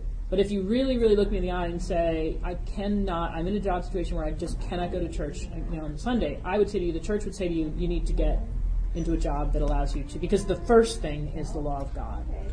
Yeah. And there's cases in the military, but even in the military, they have chaplains who are saying Mass. I was going to say hospitals, I'm sure they do. Actually, yeah, it was the strangest thing. A few weeks ago, a little Hispanic lady came up to me, talking to me in Spanish, handed me a Spanish flyer as I was at the bedside, and said, "Are you Catholic?" Or, I'm like, pretty soon. On my way. She's like, here, and she's like, I'm supposed to be reading this thing in Spanish. Where she's like, it's good enough. And they started a Mass at 1 o'clock every Sunday. Isn't that cool? That's so cool. And then I just tried with all my might to make it one day, and I just, the nature of the job, I got there at 1:30 and it was over. Then there's no guilt in that. Right. You try everything in your possibility to make it. Yeah. There was one time when I was traveling in Europe, and I had, I was alone. I was, I didn't have a car. And so I was like, okay, I have to get to Mass. And I found a church, and I thought I found the right time, and I got there, and it wasn't the right time. So then I desperately found another one, and I got myself 12 blocks away to the other one, and it wasn't there either. And I was like, I don't know what to do here. I couldn't, but I really, really tried. And so then I went home, and it was like, I spent an hour in prayer, which is the other thing to do. If you absolutely miss Mass through no fault of your own, then you still owe God an hour of reading His Word and prayer. And then make a spiritual communion. But the point is, and I said to myself afterwards, if I had only known, I would have gone on Saturday and I could have done everything. It's like, what? But I had a plan. I meant to execute. It was no fault of my own. And that's, so. It wasn't the willful disregard of I'm just not going. I don't feel like it. Yeah. It was actually my intuition I went to the chapel afterwards and prayed during my prayer. There you go. There you go. Yeah. What if you're home? So you go with your parents to your Protestant church. You're trying to be respectful. There's a commandment about that. Well, you guys, you're not Catholic yet, so you're fine. I know, but I'm going home again. I know, you will. And you're going to have the courage of your conviction. I can do both, right? You can do both. You absolutely can do both. Okay. Yeah, you can absolutely do both, and that would be loving and respectful and good. But when you become a Catholic, you have the obligation to receive the Word and the Eucharist. Well, and the Catholic Church is right next to their church. There you go. That's perfect. Yeah. So, the church makes it that way because it's like you need to have Jesus inside of you every week. You need that moment of His Word in your mind and His body in your body, in your soul, once a week. And but receiving the Eucharist, you don't have. That's only once a year. Okay, once a year, right? But that's just a provision, knowing that we sin. Well, that we sin, right? The point is, that's Barbara's rule. Right? Yeah. What the church is saying is that you're going to want to receive the Lord every chance you can. Yeah. Every 7 days, go back and get fed. Yeah. And this is a little beside the point, but on the other extreme, Mass is offered every morning. Yes, sure. And what's that all about? We don't consider that an extreme. We consider that just great. So the more the merrier. And if you have the possibility of attending daily Mass, it's a wonderful strengthener of your faith because you get the Word every day. Yeah. And then you receive communion every day, and it starts you out, and and you have what is the Mass? It's an act of contrition. I look at my day, I say I'm sorry, then I say I'm grateful, I hear the Lord. It's the Mass is a perfect prayer. So if you can go every day or 3 times a week or whatever, there are people who go to daily Mass every single day. Yeah. Many people. But that's not that's not to replace Sunday. No, it doesn't replace Sunday. No. Sunday has primary place. It's the only one that's, if you go the rest of the week, it's good for you. But Sunday's the one that you're bound to. And the 5 holy days of the year. those are the things that we want. Okay. All right, quickly now, we have to cover the commandments. All right, so when we talk about this first commandment, first of all, did you have any questions about it? Working our way through. The first commandment we're looking at. Okay. Yes. Yeah. Go. Okay, so I talked to Protestant the other day. And Yes. they used to be a Seventh-day Adventist. Okay. And he was like, well, it used to be Saturday that was the holy day. Mm-hmm. So why did we change to Sunday? Are we going in order, or are we going? Okay. Oh, yeah. So we're gonna. Yeah, that's the number. That's keeping holy the Sabbath. Yeah. Let's start with the Lord's. Oh, you're talking about number one. Okay, number that one. was Yeah. my question. What I would say about that too is that, frankly, that's up to dispute. The Jewish Sabbath was from Friday to Saturday, but when Jesus rose on Sunday, the Christian community came together and said the resurrection trumps all.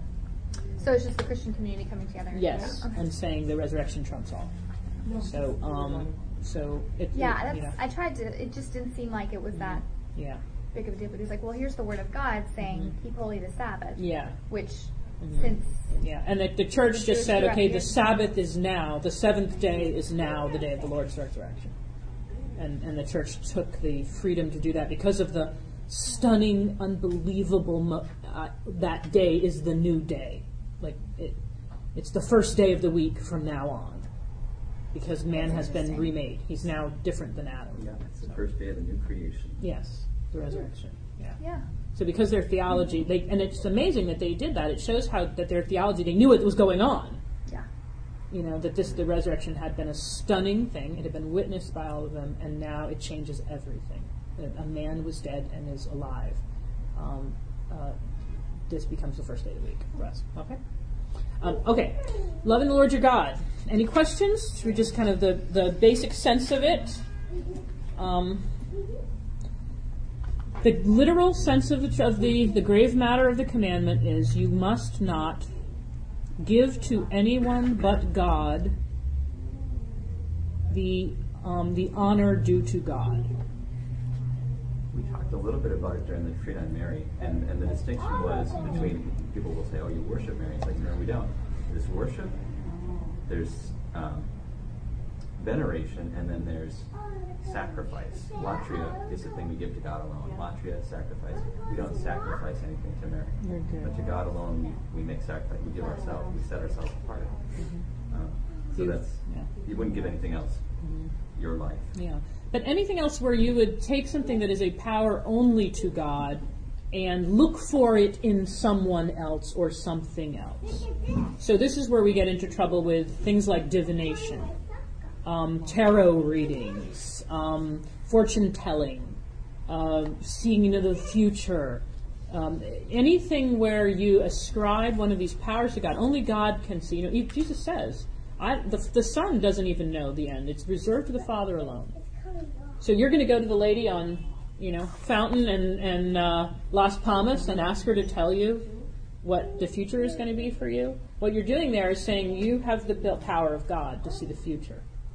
This is evil. This is a violation, a direct, literal violation, grave matter of the sacrament. We don't get to impute to any other human being this. Now, so that's this area of literally worshiping someone else. Saying that Buddha and Muhammad are the same as Yahweh, and that they're all one. This is gravely offensive. This is and honoring them the way you would praying to them. Honoring Confucius and saying Buddha might have been a great guy and Muhammad misunderstood and whatever, that's fine. Saying, praying to Buddha and that's the Hindu one, or whatever, okay, and asking their intercession, asking their help. This is the direct violation of the commandment. It's mortal sin, grievously sinful to do this. Yes, Clayton. It also gets to kind of in 21:16, it talks about what's kind of underneath all the divination, the magic, that kind of stuff. It says, consulting horoscopes, astrology, palm reading, interpretation of omens and lots, phenomena of clairvoyance, and recourse to medium, all conceal a desire for power over time, history, and in the last analysis, other human beings, as well as a wish to conciliate hidden powers. They kind of get into the underlying problems with it. Very good. Another huge area that comes under here, and this is on 2101, which I just wanted to point to, that falls under this "him only shall you serve" part of the commandment, is this obligation of vows, that only to God do you make a vow. Because a vow is, by definition, a vow is a deliberate, free promise made to God concerning a possible and better good which must be fulfilled. The idea of standing in front of God and placing your whole self in your hands and saying, "I vow blank," has the effect in it of it's irrevocable. You can't go back on that. And so this becomes, now you look at marriage, that is what matrimony is it not? I stand in front of God and I vow to him that this person now will be, I will work out my salvation with her, I will honor her, I will cherish her, I will protect her, she will do the same to me, we will be faithful to one another, we will be each other's only. And I vow it to you. If you break your marriage vows, it's not against, that isn't the sin of the later down in the 6th and 9th commandments about committing adultery. It's breaking your marriage vow is a violation of the 1st commandment, where you have committed to God this thing. So be careful what you vow. Be careful what you vow. Your baptismal vows is another one. Now, child baptism in the church, we vow on behalf. As the family, we vow on behalf. But when you talk about adult baptismal vows, this is me standing in front of God and saying, "I believe everything you have revealed, and I give my life to you, all of my life forever." It becomes a very, very, very serious act. Okay. All right. Questions about that? I don't want to get into the whole Mary thing too much, but I do, when I'm saying the rosary in the last prayer, when you say to Mary, "My life, my sweetness and my hope," right? Yeah. And those words are a little strong for me. Sure. And so I struggle with that. Yeah, that's a good. I would say, is Mary our life? Our she's definitely sweetness and hope. I think the life thing might be strong, except in the sense in which it's meant poetically and lyrically as I love you very, very much. Yeah. And as long as you see it that way. No, God is, if you really want to get literal with it, which it isn't, it's not, that prayer is poetry, it's not theology. Mm-hmm. And that is always the thing you want to, I'm not trying to cop out here, I'm saying, yeah. The only sense in which you could say she's our life, I think, is that she was a chosen instrument. It didn't have to be this way for Jesus to come into the world. In that sense. Yeah, she brought us life, whatever. Yeah. But yeah, it's poetry and it's out of love and devotion. If you find it uncomfortable, there are other words. Say instead of "my life, my sweetness and hope," and say "my friend, my mother," or our mother, or whatever it does it for you. Yeah. But no, that's not a matter of. Writers and artists have no problem with Catholicism. I know. It's an image. It's right. Yeah. No, but it's a good point. Well, let me just ask you one then, because we have this: "You shall not make for yourself a graven image." But how about there's one up there, and hey, there you go, right out there. Whoa. That's another. All right, what do you think? Graven image? But we're not worshiping. Very good. Excellent. However, somewhere in the big book of what the Pope says, Catholic rules. Mm-hmm. Catholic rules. Images are. Well, okay, you're not worshiping them. Yeah. Images are. You're venerating. You can reveal the gospel. Yeah. It's like on par with the scripture. Images can be sacred images. We call them sacred images for a reason. That they were created by a believer, and this is in the letter Artis, by the way. The Pope says if a believer broods over the Word, and then opens themselves to God and creates an image, it becomes an act of revelation where God works with them to reveal something prophetic to the people.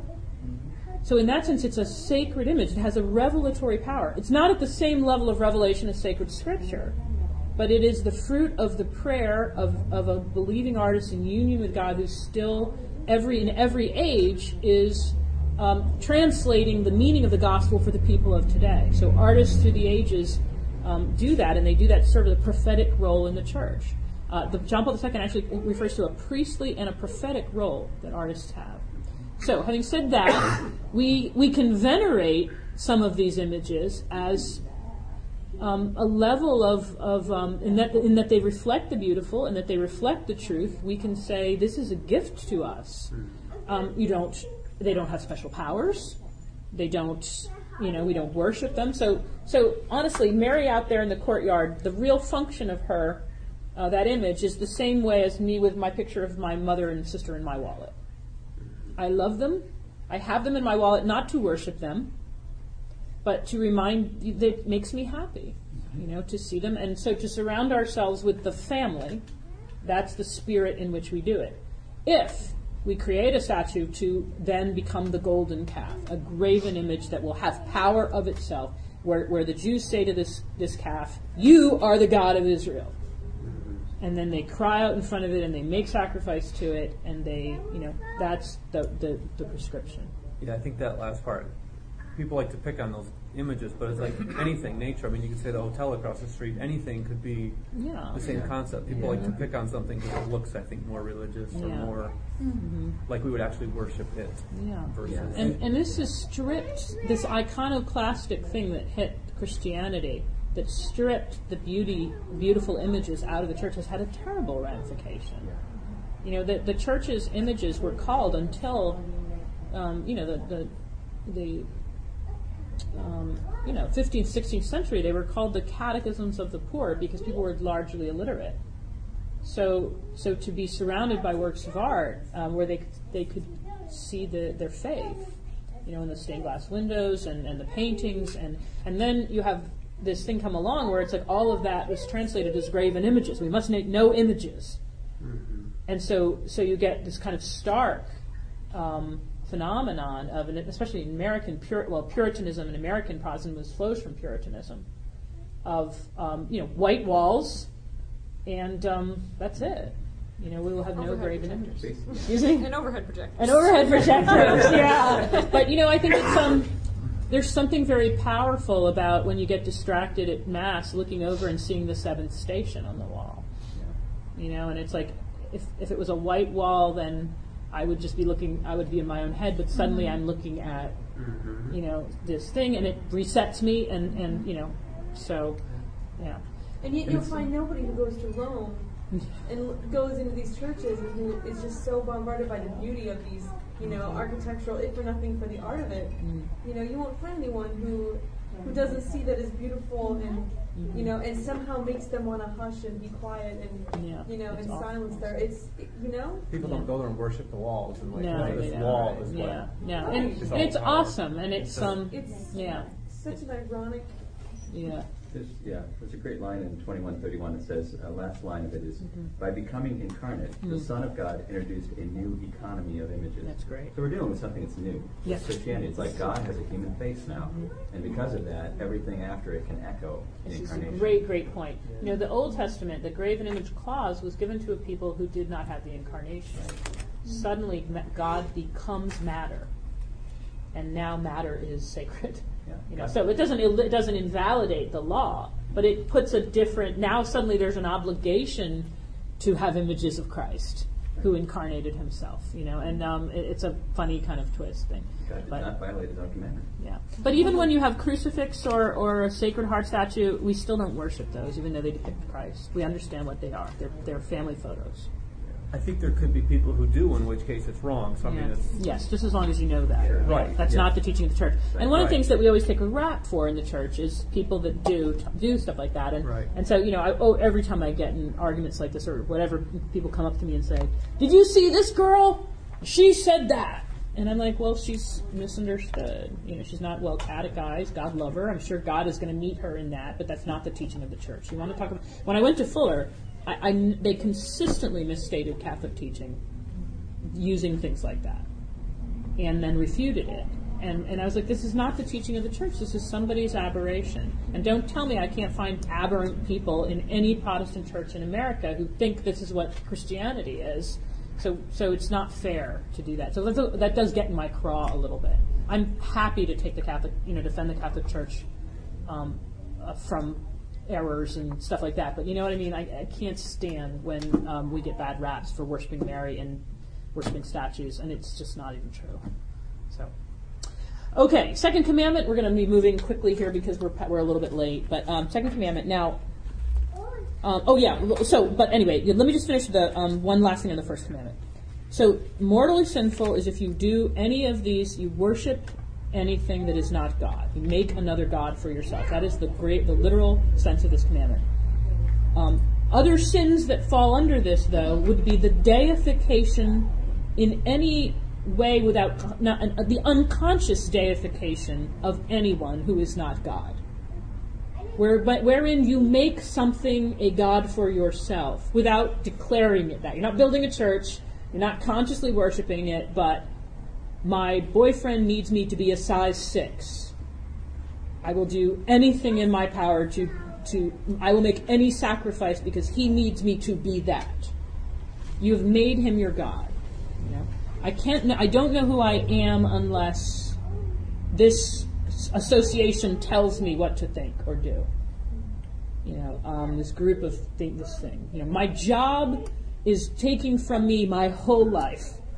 I offer to my job, as Barbara Hall says, for 25 years, Hollywood has been my higher power. I made my sacrifices to it. It had all my free time. It had my adoration, my service, my love, my focus, and my attention. That is sinful. It's not necessarily mortally sinful, because it's not like you're consciously creating a new religion. But in effect, you are. So when you go to examine your conscience at confession, you spend time on the first commandment, you say, have I made anything God for me this week that was not God? Have I offered, have I created a deity? And that's where you have to go. When you go to confession, you go at least 20 minutes to a half an hour early, because that one takes a bit of time. It's a harder one than, did I have impure thoughts, which is easy in the ones that we get most bent out of shape about. But it's those are just because the machine works. Let's face it, the machine works. That's a different thing than this, which has a much ability to take over your whole life. All right, number 2, and we're moving fast. This is take the Lord's name. The literal meaning of this commandment is you will not call God to witness to something that is not true. Jesus says, don't swear by anything. He says, they say don't swear by, don't swear, you can swear by the chair of Moses. And the Jews said, you can swear by the chair of Moses. Jesus says, don't swear by the chair of Moses. Don't swear by the head of your head, the hair in your head. Don't swear about anything. Because the chances that we are going to fall short and then have committed if it ends up that we may lose our energy or whatever, we're in deep density, right? So the better thing is, don't say I swear to God at all. But there's sometimes when the society asks you to, right? In court. So perjury is a mortal sin. It's not, a good strategy. It's a mortal sin. Because you have sworn, I swear before God that what I'm about to say is true. So don't swear. But if you do swear, you better not lie. Because that is the literal, do not call God to, the line, God will not be mocked. That's what this is. Don't call God to be a witness for this. Yeah. I think some people just don't think about it, but there's a difference between swearing and just cussing or general vulgarity. Yeah. That's not even mentioned in this. No, vulgarity goes under the 4th commandment. No, the 5th commandment. Vulgarity goes under the 5th commandment, which is thou shalt not kill. Right. Because it is a way of killing the spirit, vulgarity. So the F word is a violation of the fifth commandment in some level. Not this one. Now there's another. So the main level of this is you don't swear falsely. You don't ask God to witness falsely. The next level down of this commandment is just being loose with the word that refers to God. Being casual with it. My God, blah blah blah. Now. There's a sense of, dear Lord, is a prayer. I use it myself. But I have to be careful sometimes, because sometimes it's just an expression of dismay. That is a level of not necessarily sin, but not a good idea, depending on how you use it. Okay. And if you use it, what I would say the sin would be, if you use the name of God in any kind of angry setting, to kind of like, God, what is wrong with you? To me, this is venial sin, not just to me. Because you're kind of invoking the power of yeah, you're invoking the name of God in your own fury or anger or rage or whatever. God doesn't serve you. Okay. Any questions? Number 2. Good. Number 3. Hera was thinking about that. Down with the wings. Yeah.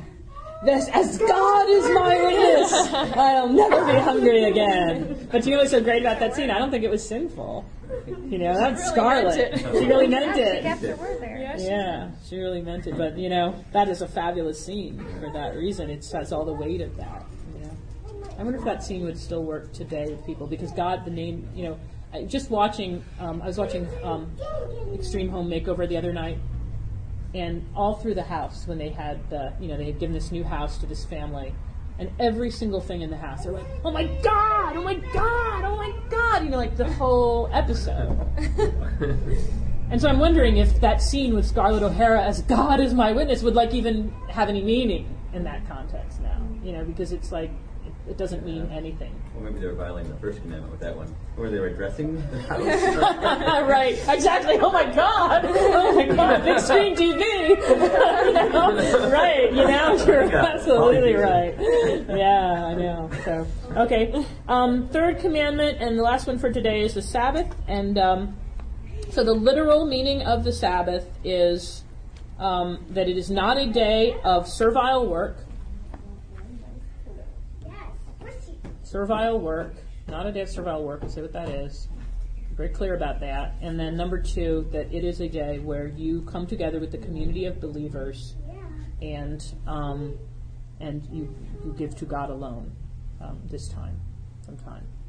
Servile work. Yeah. What is Here's what the Pennium says. Yes. Yeah, let's hear it. I like how Clayton has all this reference material. Yeah, he does. Out these books, like it's a setup here. Yeah.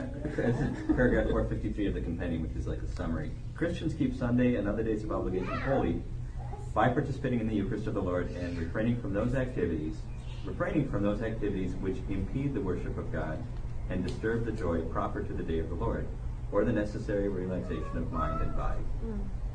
Activities are allowed on the Sabbath which are bound up with family needs or with important social service, provided that they do not lead to habits prejudicial to the holiness of Sunday, to family life, and to health.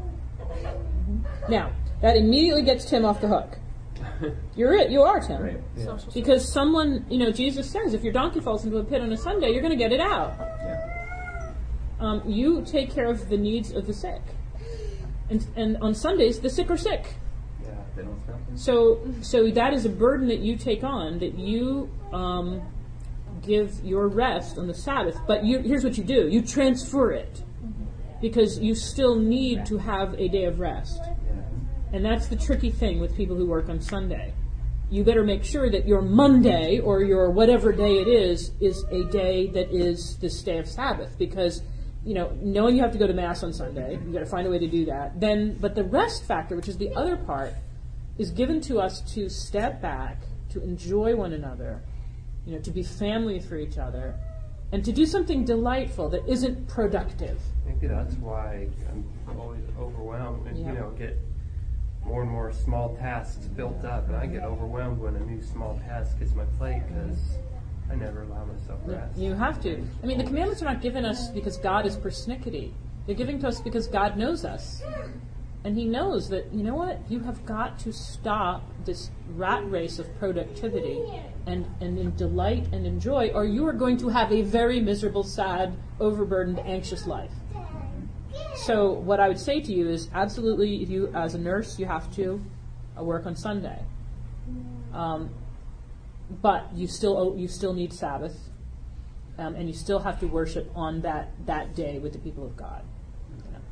Now, if you're taking care of the sick and you cannot, like I said, absolutely cannot get to Mass because there's an emergency or something like that, you're absolved. But that's not the case in most. They've made it so possible. Now, there's lots of other work that we do. Yeah, like if you're a waitress, you're feeding the hungry. Sort of. Okay. Feeding the greedy would not happen otherwise. You know, this one's a tricky one. So if you eat on a Sunday, then are you sitting? Are you sitting because you're making people work? Yes. Does it imply that they won't get the necessary relaxation of mind and body? Maybe they can, have relaxation before and afterward. Mm-hmm. Maybe the tips will allow them to. All right. Yeah, this is a great question. Okay. Yeah, can someone waitress on Sunday and not have on that day the time of necessary rest of mind and body? It's a tricky question. I think that most of us have just turned Sunday into any other day. And the thing is that's dangerous because that's not what it's supposed to be. So, live alertly. Live alertly and don't, and the thing is, servile work. My father used to love to mow the lawn on Sunday. He loved to do that because all the rest of the week he was in a tie, in a office, and being out with the smell of the grass and cutting the grass and everything. And it was like, you know what? For a gardener, that would be sinful because that's what he does. For my father, it was a change. The church says recreation is a change of occupation. It's not the literal what the thing is. It's a change of occupation. So, for someone who's a chef, to cook on Sunday is what they do. For someone else to cook on Sunday is the day I get to cook. Okay, so again, be careful. But here's where it would get tricky. If you are as an employer and you have people under you, now it's like, you know what? Be careful. Be careful what you mandate they do. Well, like the entertainment industry, a lot of work happens Sunday. You're a PA or whatever on set. Yeah. Like I said, I think the church will say to you, if your job asks you to do this periodically, you can do it. As long as you make amends and you, as I said, you make sure you have Sabbath, etc. If you take a job where where they say to you, just so you know, we get you from noon Saturday till dawn Monday morning. You're ours. And that's your life for the next 2 years. I don't see how a Christian can take that job.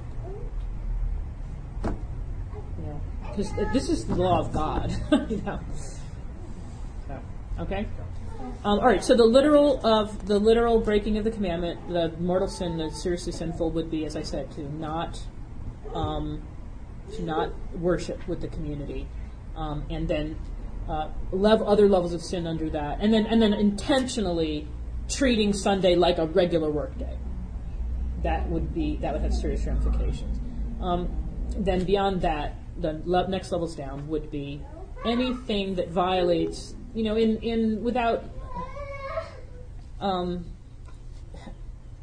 anything that violates the spirit of the day. Going to church and then being aware that you're not paying attention and being okay with that. And I'm just going to sit here and brood over this problem. I'm not going to listen. I'm just going to zone out. Like, it's okay if you get distracted. It's not okay if you get, if you consciously allow yourself to do that. I remember this one seminarian, this priest that was giving us spiritual direction, told us a story of the seminarian who came to him. Sorry, I'm going to be a little crass here, but I thought it was a good story. If I fall asleep at Mass every day, but if I think about sex, then I don't. And he said this to his spiritual director. And so I can stay awake if I do that. And the priest said, fall asleep. Because the falling asleep is a weakness of the will. The thinking about sex was a deliberate choice to entertain temptation. Well, what about the nuptial meaning of the Mass, though? It must have been an Irish priest. It must have been an Irish face, right? Exactly. Anyway, I thought that was a funny. I always thought that was a funny case. I remember that. It's like I can stay awake if I just, and it's like fall asleep. So anyway, the point is, if you become distracted and you become aware of it, then you have to try at Sunday Mass to put your mind back. And if you just give up and say, this is some kind of sin. Okay. So anything that violates the spirit of the day becomes another area. So these are the first three.